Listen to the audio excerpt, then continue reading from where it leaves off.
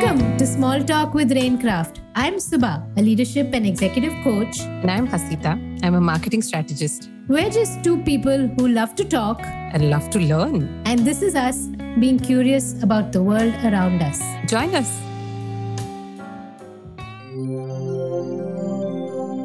Welcome back to Season 3 of Small Talk with Raincraft.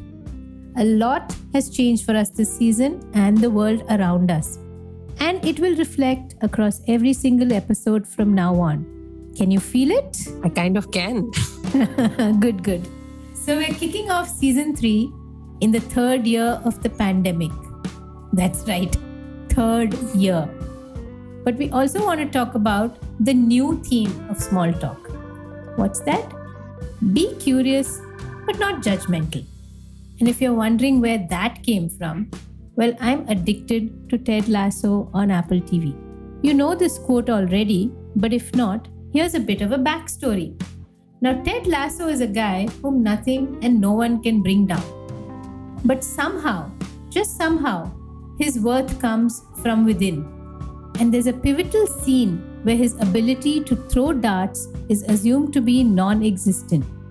But not only does he land a bullseye, this is what he has to say. You know, Rupert, guys have underestimated me my entire life. And for years, I never understood why. It really used to bother me. But then one day, I was driving my little boy to school and I saw this quote from Walt Whitman painted on the wall. And it said, "Be curious, not judgmental." I like that. So I get back in my car and I'm driving to work. And all of a sudden it hits me. All of them who used to be little me, not a single one of them was curious. They thought they had everything figured out. So they judged everything and they judged everyone. And I realized that they're underestimating me and who I was had nothing to do with me. Because if they were curious, they would have asked questions. Questions like, "Have you played a lot of darts, Ted?" To which I would have answered, "Yes. Every Sunday afternoon at a sports bar with my father from age 10 to 16 when he passed away." I am judgmental. Let's just say it. And I kind of like it because I feel like judgment evolved as a way for us to understand the world around us. Like, cloudy skies, it's probably going to rain. Sharp teeth, run away from them. Bright mushrooms, do not eat. In the social context, I feel like it does hold me back a little bit because I come to conclusions before I've had a chance to know more. But it also helps me make decisions faster. And that's the bit that I don't really understand about this quote. How do I be curious when the world is dependent on the speed of my judgment, right? Particularly if we see in the context of the pandemic, we've had to make a lot of quick decisions, knee-jerk decisions almost. If someone's sneezing in a closed room, we are going to head out of it. It doesn't matter whether they have COVID or they don't, but I'm leaving that room. Even something like a simple instinct. We don't ask them, "Hey, is it the allergies?" No, right? We just assume and we move on from there because the cost of not moving on is much higher. And I feel like that's also kind of true of the workplace. At a time when workplaces are changing so rapidly, we ourselves have let go of so many projects and so many projects have also let go of us, let's be honest. I feel like that faster decision making has helped the world transition faster. So how do we continue to be curious, and rather, where is the time to be curious anymore? Yeah, no, I hear you. I think, and I was having this conversation with someone yesterday, that I was definitely a lot more judgmental maybe in my 20s. Through college and a little later, definitely quick did something in a certain way, there was a right or wrong. It was a much more black and white view of people and their actions and their behaviors. And I think the way curiosity has shaped that over the years, and it's made me a lot more tolerant before I jump to these judgments about people. There's judgments about people and their actions, and then there's judgment and decision making, which you're talking about, right? So giving myself that 30 seconds to even say, "Hey, what could be their context? Why did they just say what they said? Or why did they do what they just did? I think has served me better. And honestly, a lot of our decisions are based on quick judgment. And you're right, it's important. But when we're talking about being judgmental, it's a slightly deeper and larger outlook of how we're letting that person's action or behavior impact our, in a way, future interactions with them. Does that make sense? Yeah, it kind of does. However, what I'm still missing, I think, is the nuance of what you're trying to say. What exactly is the difference between using judgment as a tool in my toolbox versus just being a judgmental person in real life? Like, how do we draw the line between the two, and how do I get more curious, at least probably starting with the easier circumstances? So I think another way to maybe help you view curiosity is a bit of preparation, getting into the mindset of who you're going to meet or interact with perhaps, or the situation that you're going to be putting yourself into, right? We do it a lot today when we hear a new name, especially in the professional context. We look them up, we see who they are, what's their background, how do I intersect with them, and is there something that could be useful to kickstart a conversation? So that kind of curiosity, that kind of homework and preparation is one way to be curious. And that's important because it gives you a lot of insight into who you're dealing with. It lets you mentally prepare for the conversation that you may have. So, for example, if I know that the person that I am pitching to or I'm going to have a conversation with has had 2-3 startups, a couple of them have worked, a couple of them have failed, then they are probably going to react to what I have to offer differently, right? Than someone who, I don't know, has maybe been in a very stereotypical corporate job for the last 10 or 15 years, right? And handled only 1 or 2 specific roles. So that piece of information serves me better and helps me better prepare for the pitch. So that's, in a way, a very simple, straightforward way of using curiosity. That makes sense. In fact, we had a pitching conversation happen yesterday. And one of the questions that person asked towards the end was, will we continue to interact with you? Which in a way is kind of representative of probably their past experiences in a way with, working with external consultants. And I do see that as a valuable piece of information coming my way. While in the short term, it is a certain amount of time commitment at my end. It is also showing me that the market has had other experiences before and is therefore trying to do things differently and hold people accountable in a different manner. It would have been easy for me to say, no, this person will do the subsequent interactions or, you will hear from this person. But I think it's like reassurance, right? Like when a child goes to school and they ask us, will you pick me up in the evening? It's not that they're asking you to pick up. They're asking for reassurance that you'll kind of be there when they come back, right?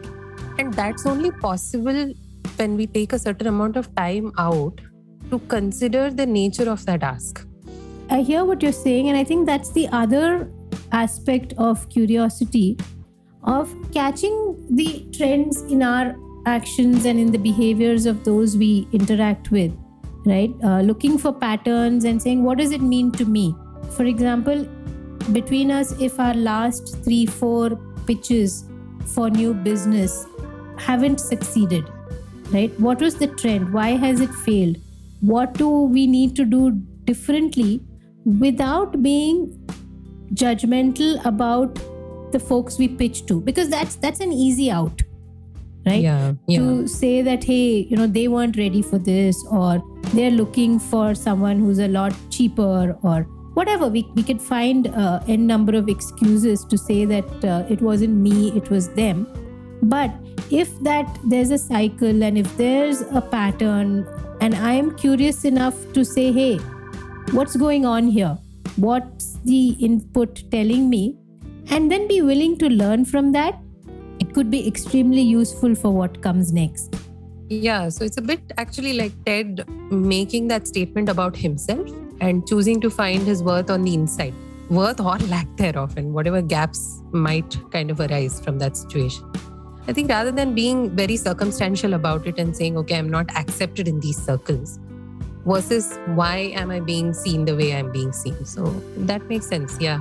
But do you really, and again, coming back to the fact that we have been using judgment as a weapon, as a tool for so long, do you think flipping it is possible at all? Do you think we can make a habit out of curiosity?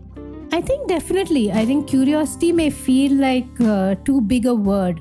I think that's one of the problems with curiosity, that it seems like needs somebody who's got a lot of time and energy to be extremely inquisitive about something and everything that they do, trying to find a lesson or a learning in everything that happens to them. So the word is very loaded and heavy. Maybe if we just think about it as, okay, before I start something or do something, what are the 3 questions that I want to solve for, right? What do I want to get answered out of this? And maybe that's a good starting point. Yeah. So from the pitching standpoint, I'm thinking what you mentioned about researching the person that I'm going to be talking to, and probably researching my pitch as well. Like, have I just kind of done it on the fly, or have I really taken the time to make it as specific to the other person as possible? And if I were hearing it as an external person, would it still make sense to me? And probably then the third thing is who else is going to be involved in this decision? Who is the passive decision maker that we are not seeing in the room? And how am I kind of also appealing to that person and making sure that I'm sharing that value across the table, both with visible and invisible people? Yeah, I mean, that's an interesting way to look at a pitch, because I usually just log in 5 minutes before the meeting, and that's the honest truth. Yeah, I think there's an ocean of difference between saying, okay, I'm not going to be judgmental, I'm going to go into this with a clean, empty slate, and going unprepared because of that, right? Yeah. You're not walking in saying, oh, this guy, anyway, whatever I say to him or her, they're going to ask for something different, or they're going to ask for something cheaper, faster, etc. Versus saying, hey, why are they having this conversation with me? There's something here, right? There's a reason why they feel that I could perhaps fulfill the need that they have. And how can I address that in a way that gives them comfort, gives them the information that they need, and helps them make a decision about moving forward with the engagement? Yeah. That's actually a very powerful perspective to take in general, particularly in high stakes meetings like these, right? So Subha, I have another question for you, because you do bring in a lot of corporate experience as well, and you have worked with large teams before. So do you find that the ability to bring curiosity to the table has personally helped you, or have you seen that in action during your corporate life? Would you call that a leadership attribute for the leaders of today? That's a great question. And I think my immediate answer is a whole body yes. Because if I think about moments at work where I derived immense satisfaction, just simple satisfaction at a job well done, or a problem solved, or a task completed to the satisfaction of myself, the organization, the team. It's been moments when it has some way been linked to curiosity, and to be able to take a step back and say, hey, what's happening right now? What is the pattern? What is the last 5 similar situations? What are they telling me? So if I think back to, let's say, when I was at Citi running a process shop, lot of daily transactions for the team, and hence a lot of client feedback too. Because honestly, some things go right and some things go terribly wrong, right? True. And so if you're willing to kind of not all, I mean, there's the firefighting aspect, you're fixing what went wrong. But if you're then willing to look at the client feedback and say, hey, what are they saying? Or why are they acting the way they are? Or why did this happen? It really gives you, and when you take the time to do that, it gives you perspective about what could be the larger issue, or what's the actual battle that you're fighting, right? If, for example, something as simple as you find that one member of your team is extremely overloaded, getting a lot of client calls, getting a lot of kind of tasks to be done, etc. And my immediate judgment could have been that, hey, she doesn't know how to manage her time, looks like she's always overloaded, she's always looking harassed. But the pattern, and this is something that I experienced, the pattern was that the other member in her team was someone the client didn't trust, or clients didn't trust that the job would get done. So a larger share of calls and emails were coming into this person. And so she was harassed and she was overloaded because she was doing a damn good job. Right? So it was really, the quick judgment would have been that she doesn't know how to manage her time, or she needs to get more efficient or more productive. But in a way, it really wasn't about her, but it was about those around her not being good enough and clients reacting to that and clients altering their behavior to get the output they need. Makes sense. So insights over jumping to conclusions. Yeah, and definitely easy to say and easy to banter about words like curiosity and judgment, but it does make a difference when you start to take a bit of a step back and look for patterns and trends. Makes sense. And I wanted to ask you, how do you feel about the many, many virtual guests that you will be inviting into this room? Are you excited? Yeah, I'm really excited for this season because I think both of us have also gone a little bit out of our own comfort zone to reach out to new and interesting people in our networks and to really bring out their stories to inspire and challenge each of us, right? There's something to be learned from everyone. There's that little curiosity pitch again, but there's something to be learned from everyone. And I'm really looking forward to just having fun conversations that we can listen to again and again and take some inspiration from. That sounds like a wonderful plan. And of course, we are always ready for more small talk. Always. Nice chatting with you. Catch you soon. Bye.